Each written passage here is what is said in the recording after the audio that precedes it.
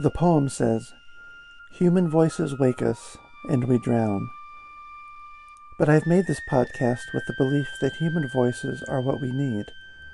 And so, whether from a year or 3,000 years ago, whether poetry or prose, whether fiction or diary or biography, here are the best things we have ever thought, written, or said.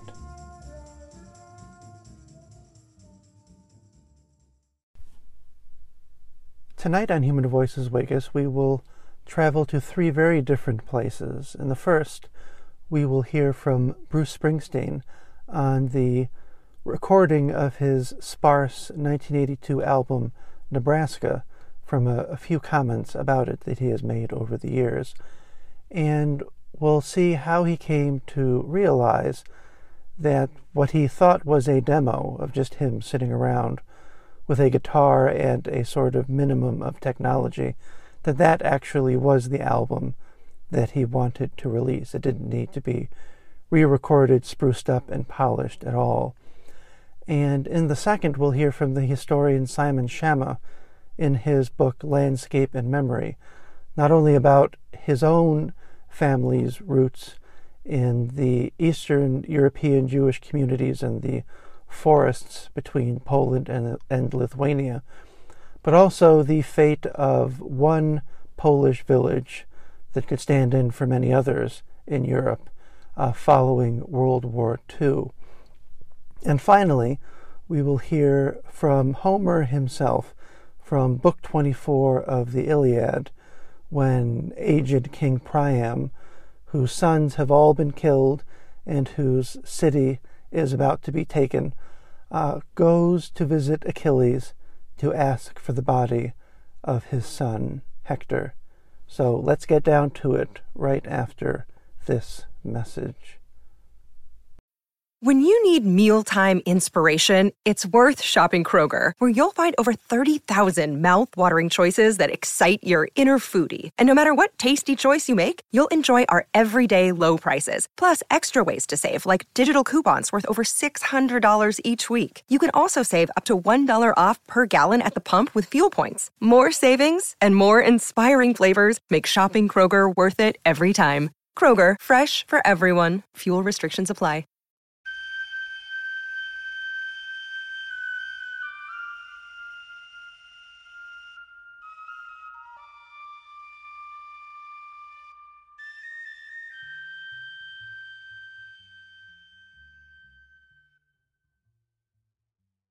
In 1970, I rode for 15 hours in the back of a U-Haul truck to open for Roy Orbison at the Nashville Music Fair. It was a summer night and I was 20 years old, and he came out in dark glasses, a dark suit, and he played some music. In 74, just prior to going into the studio to make Born to Run, I was looking at Duane Eddy for his guitar sound, and I was listening to a collection of Phil Spector records, and I was listening to Roy Orbison's all-time greatest hits. I'd lay in bed at night with just the lights of my stereo, and I'd hear Cryin', Love Hurts, Runnin' Scared, Only the Lonely and It's Over fill in my room. And this is Bruce Springsteen in 1987, introducing Roy Orbison as he is being inducted into the Rock and Roll Hall of Fame. And this is what he continues to say about this mentor, about this hero of his, who seems to have become Springsteen's friend. He says, "Some rock and roll reinforces friendship and community, but for me, Roy's ballads were always best when you were alone and in the dark. Roy scrapped the idea that you needed verse, chorus, bridge, verse, chorus to have a hit. His arrangements were complex and operatic.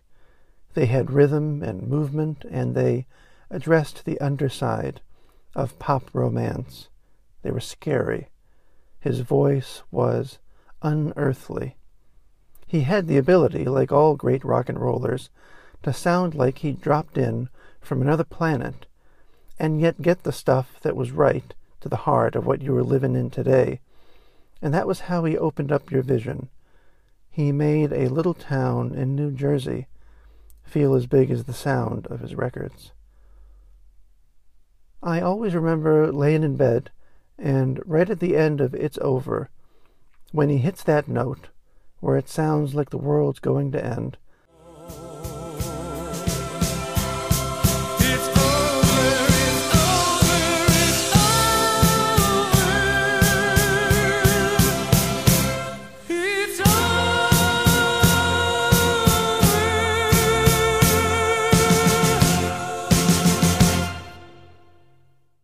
I'd be laying there promising myself that I was never going to go outside again and never going to talk to another woman.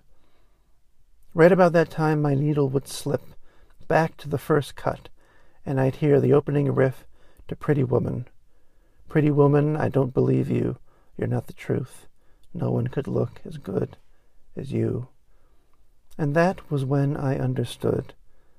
I carry his records with me when I go on tour today, and I'll always remember what he means to me, and what he meant to me when I was young and afraid to love.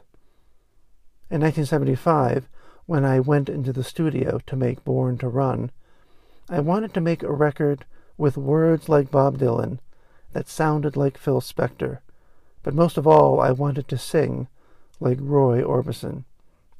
Now everybody knows that nobody sings like Roy Orbison. And I first found those words in the liner notes to the greatest hits of Roy Orbison, a CD that came out in the late 80s. And isn't that something? I remembered seeing that in the liner notes, and I had to go to a dusty old box where all the CD booklets that I've bought with CDs over the years are kept, and I had to dig out the one for Roy Orbison's greatest hits. I don't know what you would do today, what that feeling is when you can just go and find it immediately.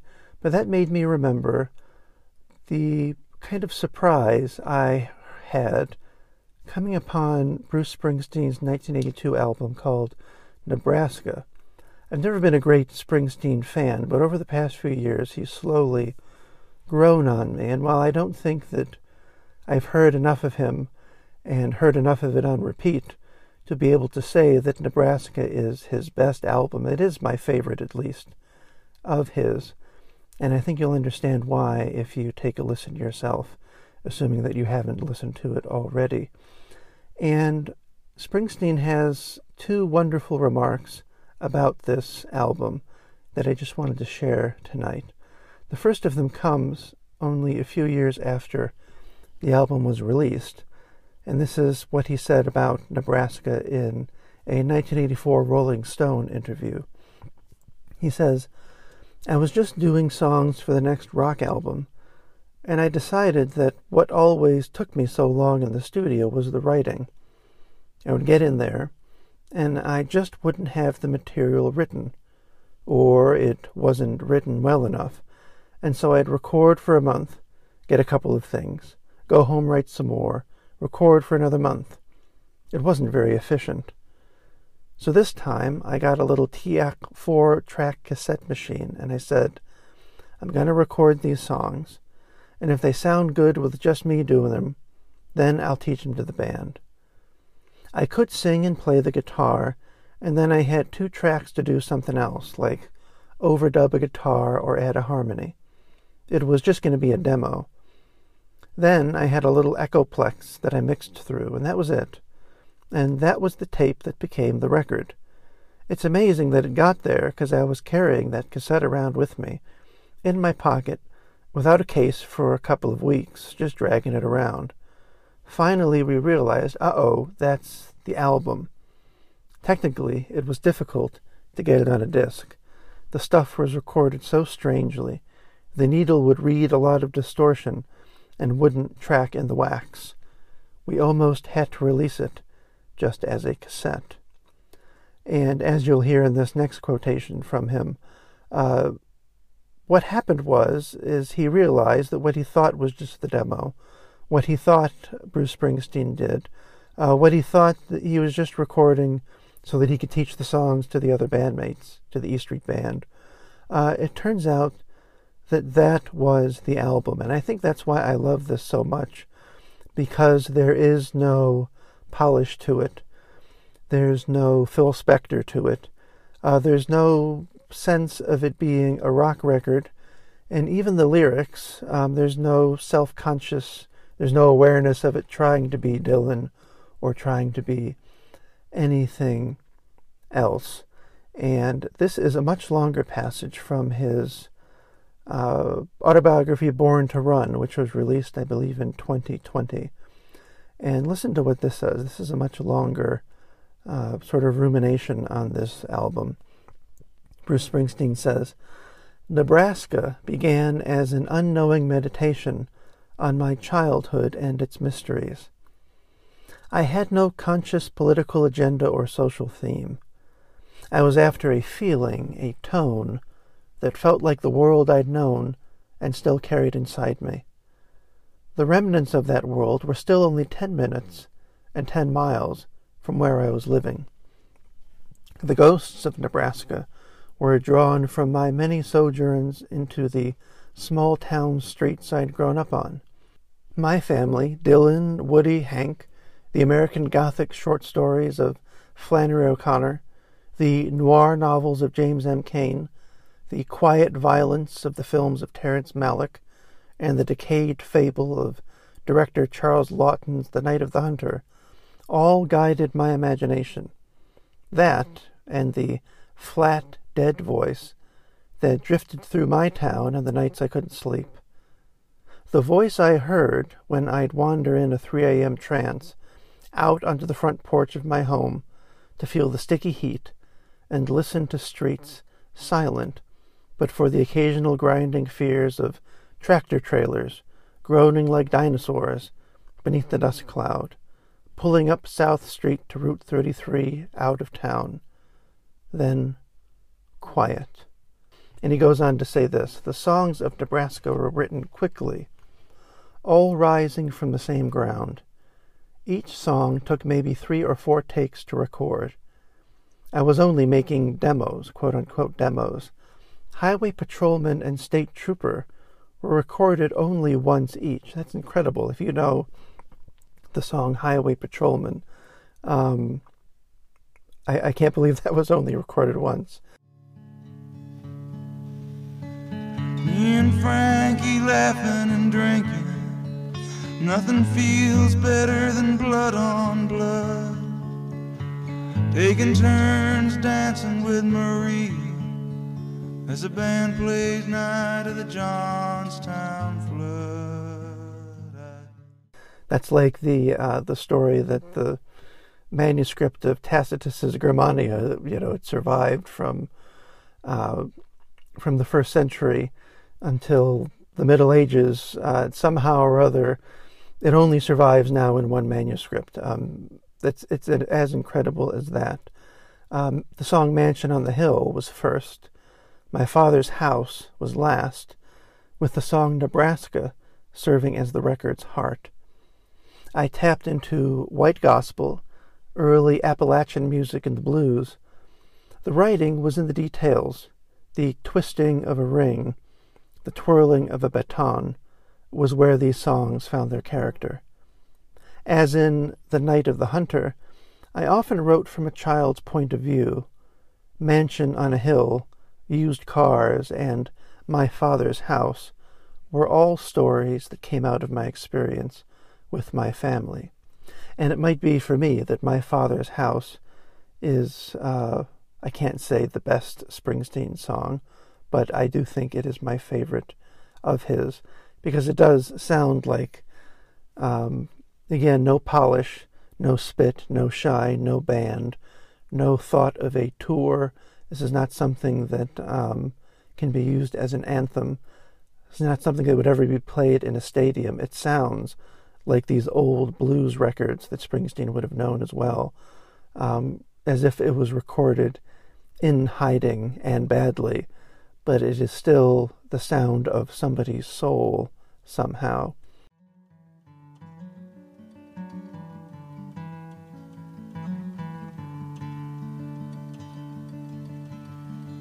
Last night I dreamed that I was a child,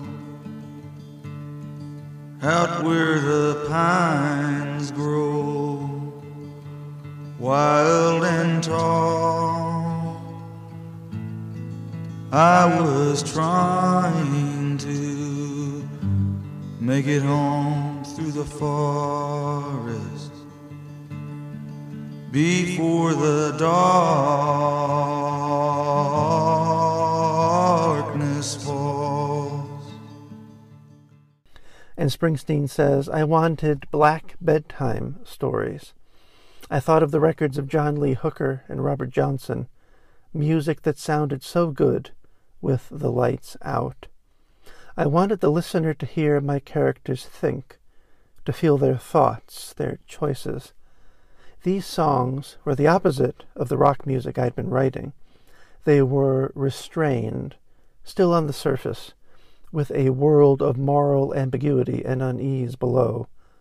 The tension running through the music's core was the thin line between stability and that moment when the things that connect you to your world, your job, your family, your friends, the love and grace in your heart, fail you. I wanted the music to feel like a waking dream and to move like poetry. I wanted the blood in these songs to feel destined and fateful. And if we're talking about creativity here, on the one hand, part of me wants to say, these songs were the opposite of the rock music I'd been writing. And I say, yes, sure. Why didn't you do more of this type? But then you realize something, that a mind as fertile as Bruce Springsteen's. You also think of the way that Shakespeare or a very good short story writer is able to inhabit millions of, or just hundreds of souls, hundreds of characters. That's like telling them they should only write this kind of play. It's simply not done, and it's an impossible demand to make. It's the people in Pennebaker's documentary lamenting Dylan going electric. They don't realize that someone who has a mind like that can't stay in one place for very long. You can't make that demand on them. And the other thing, too, is that if Springsteen hadn't written the rock music that he had got away from in the album Nebraska, hardly anybody may have ever even have heard it. I had the same impression this past weekend going to see Christopher Nolan's Oppenheimer. On the one hand, it's too bad that a first-time filmmaker can't make a movie like Oppenheimer and get it in front of millions of people. On the other hand, that just seems to be the way things work, doesn't it? It takes almost 30 years in Hollywood to be able to get the clout, to be able to put a movie like that together and have it released for the big time. But here, Springsteen talks about what I was just mentioning, about how this became the album, these recordings. He says, frustrated at blowing all my money on studio time, I sent my guitar tech out to get a recorder, a little less lo-fi than the cassette recorder I usually use to lay down my new song ideas. I needed a better and less expensive way to tell if my new material was record-worthy. He came back with a 4-track Japanese Tascam 144 cassette recorder. We set it up in my bedroom. I'd sing, play, and with the 2 tracks left, I could add a backing vocal, an extra guitar, or a tambourine. On 4 tracks, that's all you could do. I mixed it through a guitar Echoplex unit onto a beatbox, like the kind you'd take to the beach. Total cost for the project, about $1,000. After that, I went into the studio, brought in the band, re-recorded and remixed everything. On listening, I realized I'd succeeded in doing nothing but damaging what I'd created. We got it to sound cleaner, more hi-fi, but not nearly as atmospheric, as authentic. And it's interesting that he could only realize that after going through all that work of re-recording it again with an entire band, listening to just the tapes on his own, that thought did not seem to have occurred to him. And the last thing he says is this: all popular artists get caught between making records and making music. If you're lucky, sometimes it's the same thing. When you learn to craft your music into recordings, there's always something gained and something lost. The ease of an unself-conscious voice gives way to a formality of presentation. On certain records, that trade-off may destroy the essential nature of what you've done. At the end of the day, satisfied that I'd explored the music's possibilities and every blind alley, I pulled out the original cassette I'd been carrying around in my jeans pocket and said, "This is it."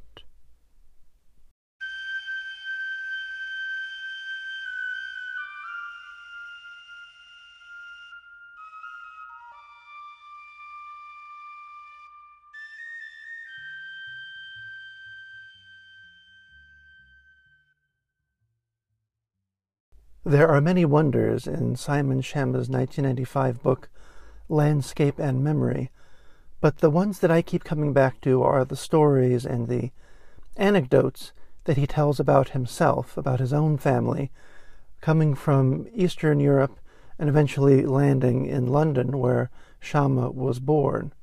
And so he says at one point, he's talking about how he always thought of the Jews of Eastern Europe as essentially urban types, even when they lived in villages. Tradesmen and artisans, tailors and carpenters, and butchers and bakers, with the Rebbe as the lord of the shtetl, microcosms of the great swarming communities of Wilno and Bialystok and Minsk. But then he realizes you're talking about Poland and Lithuania, and the borders of what those countries are now, and how they've moved back and forth over the centuries. He realizes that his own family could not be considered urban types. They were Jews living in the wilderness. They were literally living in the forest. And this is what Schama has to say about them. He says, "Among them somewhere was my family. My mother's father, Mark, who did become a butcher, left this region along with 3 brothers at the turn of the century, driven by the horseback terror of the Cossack pogroms. But his father, Eli, like many other Jews, made his living cutting timber from the great primeval forests, hauling it to the tributaries that fed the Niemen, and floating the logs north to the sawmills of Grodno, or even farther downstream, all the way to the old provincial city of Kalnio. The waters were full of these Jewish river rats, sometimes spending weeks at a time on the rafts, sleeping in crude cabins constructed from logs, propped on end in the company of chickens and each other. During the brutal Lithuanian winters, when the rivers were frozen, he would transport the timber on long sleds driven by big Polish farm horses or teams of oxen. From Kalnio or Wilno on the river Velia, the lumber would be sold to the Russian railway companies for ties, or freight wagons, or shipped further downstream in rafts of 1,000 or more logs to the Baltic for export, and usually handled by other and grander Jewish timber companies. Somewhere, beside a Lithuanian river, with a primeval forest all about it, stood my great-grandfather Eli's house, itself made of roughly fashioned timber, with a cladding of plaster, surrounded by a stone wall to announce its social pretensions. My mother, who was born and grew up in the yeasty clamor of London's Jewish East End, retains just the scraps and shreds of her father's and uncle's memories of this landscape. Tales of brothers fending off wolves from the sleds, a standard brag of the woodland taverns, or of the dreamy youngest brother, Hyman, falling asleep at the loading depot and being rudely woken and tied to a log and heaved into the river. Was this family as improbable as the Yiddish woodsmen of Ruthenia I had seen in an old Roman Vishniak photo, poling logs in their sidelocks and Hamburgs, lumberjacks with their tzitzits? And just where exactly was this place, this house, this world of stubby yellow cigarettes, fortifying pulls from grimy vodka bottles, Hasidic songs bellowed through the Pinny Polische Wälder? Where was it? I pressed my mother while we sat eating salad in a West End hotel, and for the first time in my life, I badly needed to know. Outside Konyo, that's all we ever knew. She shrugged her shoulders and went back to the lettuce.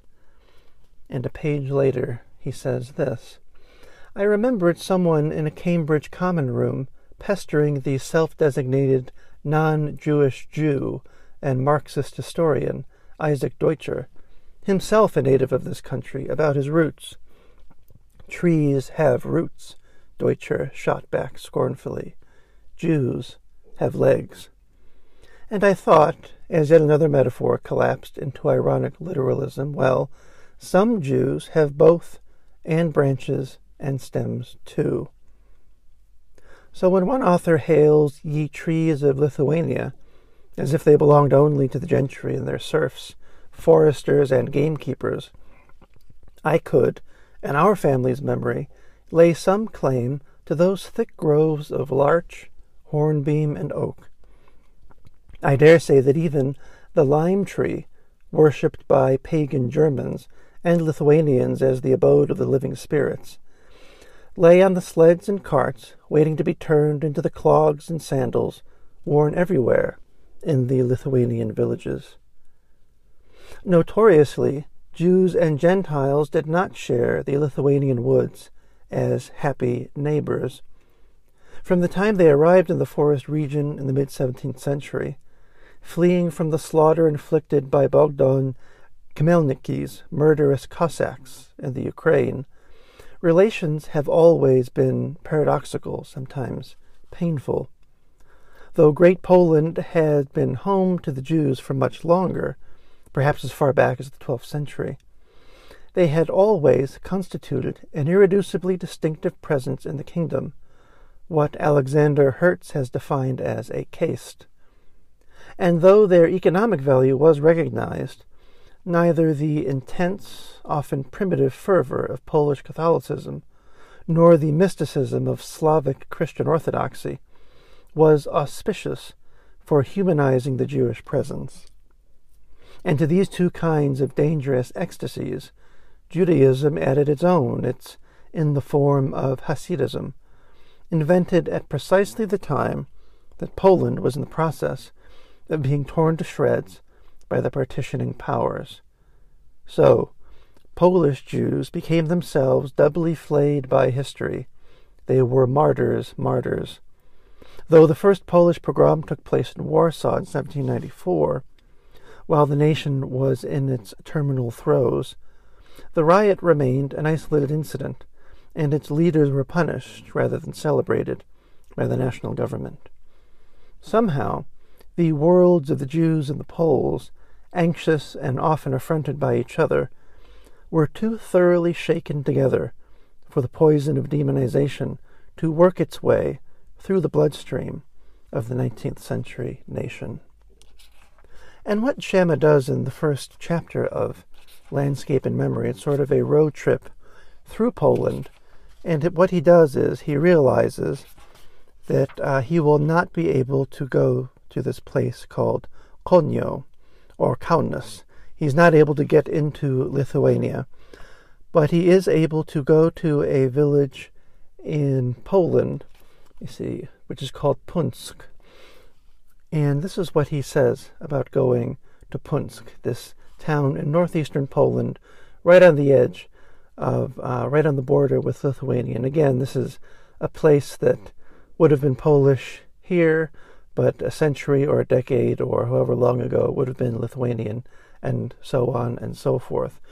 And this is an image that I took and put into my poem, The Great Year. One of the characters in The Great Year is the daughter of a rabbi who has survived towards the end of the world. And where the rabbi lives is in these woods, in these forests of Ruthenia, and he has these memories of these lumberjacks with their prayer shawls and all the rest of it. But when Schama goes there, when he goes to the city of Punsk, this is what he discovers there. And I guess this would have been in the early 90s, after all of the upheaval with the reunification of Germany and the fall of the Soviet Union as well, complicating things. This is what Schama has to say. They're in this village of Punsk. We asked, and there was neither embarrassment or hesitation. "Over there," said a stout man in front of the church, pointing to a row of solid cottages with overhanging gables and fenced yards lining the main street. "Over there, all Jewish properties. Not now. No Jews now."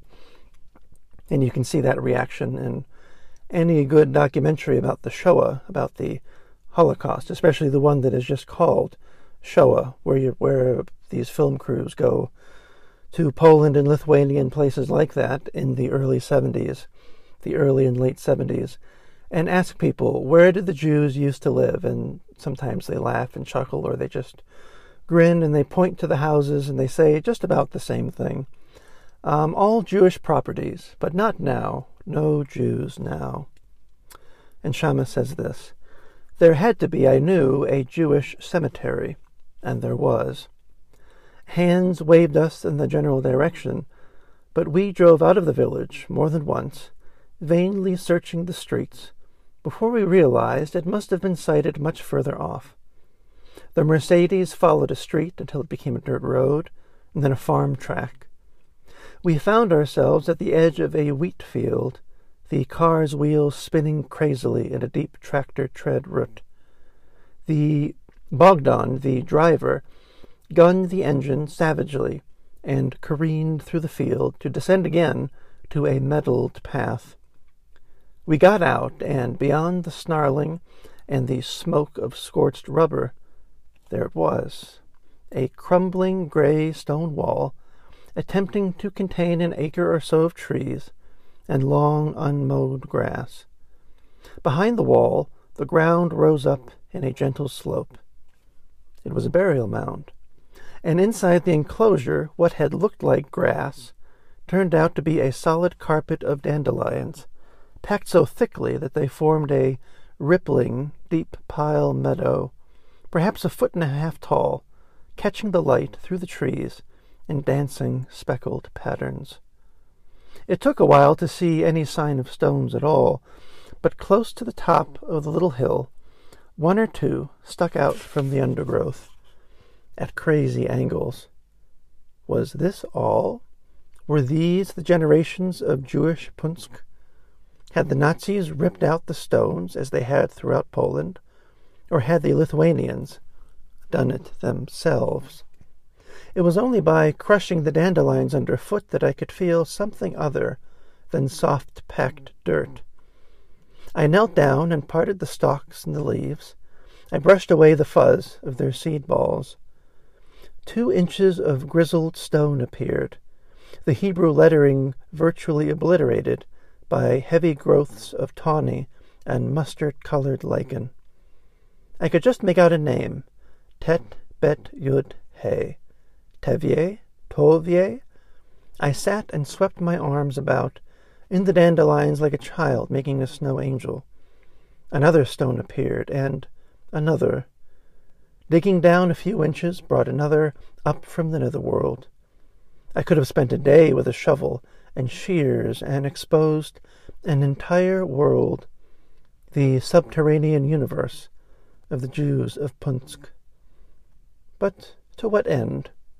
I thought of my father looking stoically out at Hampstead Heath and reverting to cricket metaphors before he died, saying, "When you've had your innings, you've had your innings." The tombs themselves were being buried, sliding gently and irrevocably into their companionable mound as verdant Lithuania rose to reclaim them. The headstones that had been lovingly cut and carved were losing any sign that human hands had wrought them. They were becoming a geological layer. I lay down and stared through the branches at the blue beyond, listened to the elms and the poplars while saying an indistinct Kaddish, and thought, well, once there was a Lithuania and no Jews, and for that matter no Christians either. Then there were Jews, and some of them lived about the wood and took it to the rivers and the towns, and now there are no Jews again, and the forest stands there. So perhaps my old teacher Deutscher was right, I thought. Trees have roots, Jews have legs. So I walked away from the mound at Punsk.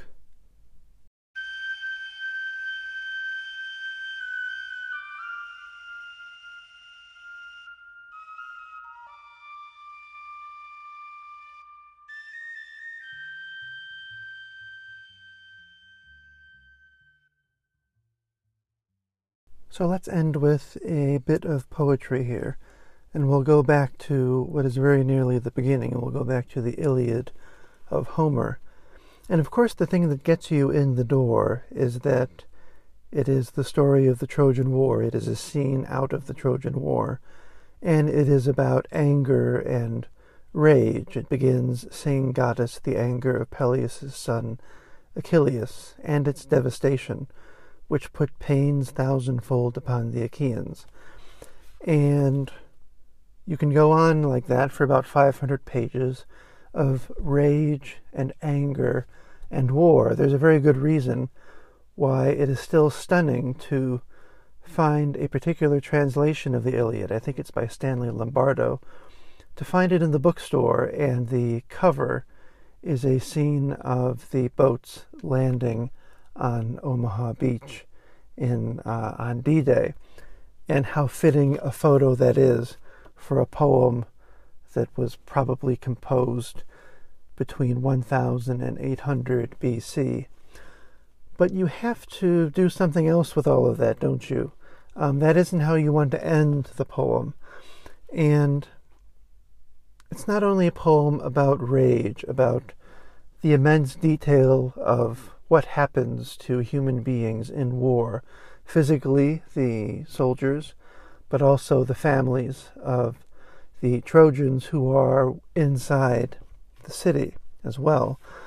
But it's also a poem of great tenderness at certain points. And much of the tenderness seems to surround the Trojan hero Hector. And at the end of the poem, of course, Hector is killed by Achilles, who has refused to enter the fight for various reasons. And when he finally does, he seals the deal and ends the war by killing Hector. And what happens in Book 24 of the Iliad is that the gods allow Hector's father, aged Priam, to visit Achilles in his tent and just sort of beg mercy of him so that he can take his son's body back and give him a proper burial rite and funeral service and the whole thing. And that is how the poem ends, with this sort of glorious old-time funeral. But the meeting of Priam with Achilles is one of the great things in the world. And I'll just read part of it. It's a fairly long scene. Priam shows up and they talk, and then Achilles reminds him, well, you might as well stay to eat, and he allows him to stay to eat. And then Priam says, well, will you let me stay the night? And he lets him stay the night, and it goes on like this. But just in the beginning, and just to end this episode briefly with something quite powerful, this is from the translation of Richmond Lattimore, and this is how he tells the story. It says, again, Priam has been escorted to the camp of the Achaeans, of the Greeks, by the gods, and suddenly he is just there in the tent of Achilles. It says, tall Priam came in unseen, by the other men, and stood close beside him, and caught the knees of Achilles in his arms, and kissed the hands that were dangerous and manslaughtering, and had killed so many of his sons. As when dense disaster closes on one who has murdered a man in his own land, and he comes to the country of others, to a man of substance, and wonder seizes on those who behold him, so Achilles wondered as he looked on Priam, a godlike man, and the rest of them wondered also, and looked at each other. But now Priam spoke to him in the words of a suppliant. Achilles, like the gods, remember your father, one who is of years like mine, and on the door-sill of sorrowful old age. And they who dwell nearby encompass him and afflict him, nor is there any to defend him against the wrath, the destruction. Yet surely he, when he hears of you, and that you are still living, is gladdened within his heart, and all his days he is hopeful, that he will see his beloved son come home from the Troad.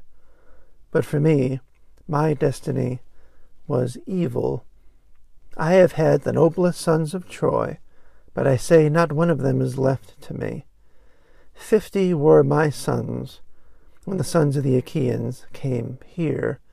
19 were born to me from the womb of a single mother, and other women bore the rest in my palace, and of these violent Ares broke the strength in the knees of most of them.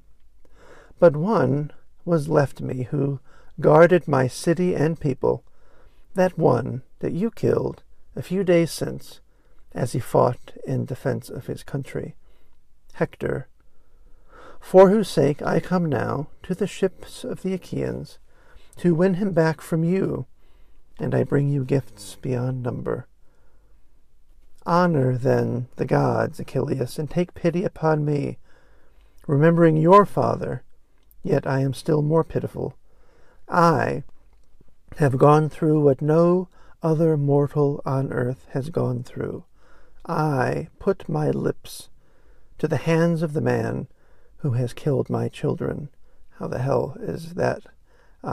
Isn't that one hell of a line? 2 lines. I have gone through what no other mortal on earth has gone through. I put my lips to the hands of the man who has killed my children. So he spoke, and stirred in the other a passion of grieving for his own father.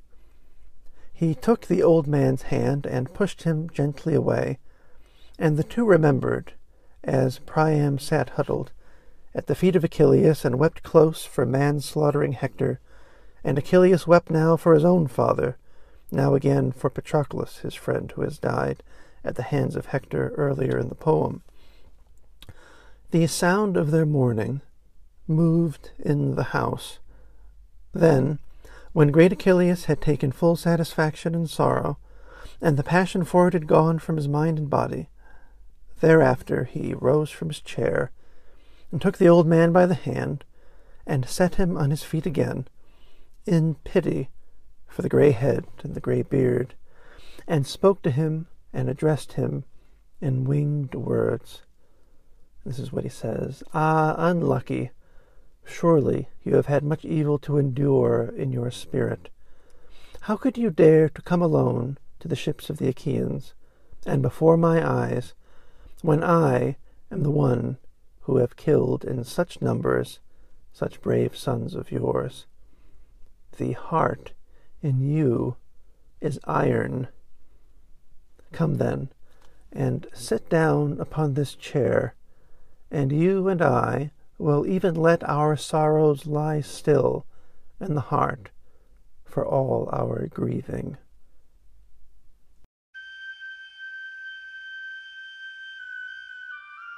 Any comments or suggestions for readings I should make in future episodes can be emailed to humanvoiceswakeus1@gmail.com.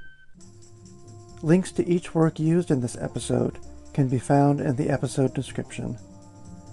If you enjoy Human Voices Wake Us, You can subscribe wherever you find your podcasts. The music here is Duke Ellington's Arabesque Cookie.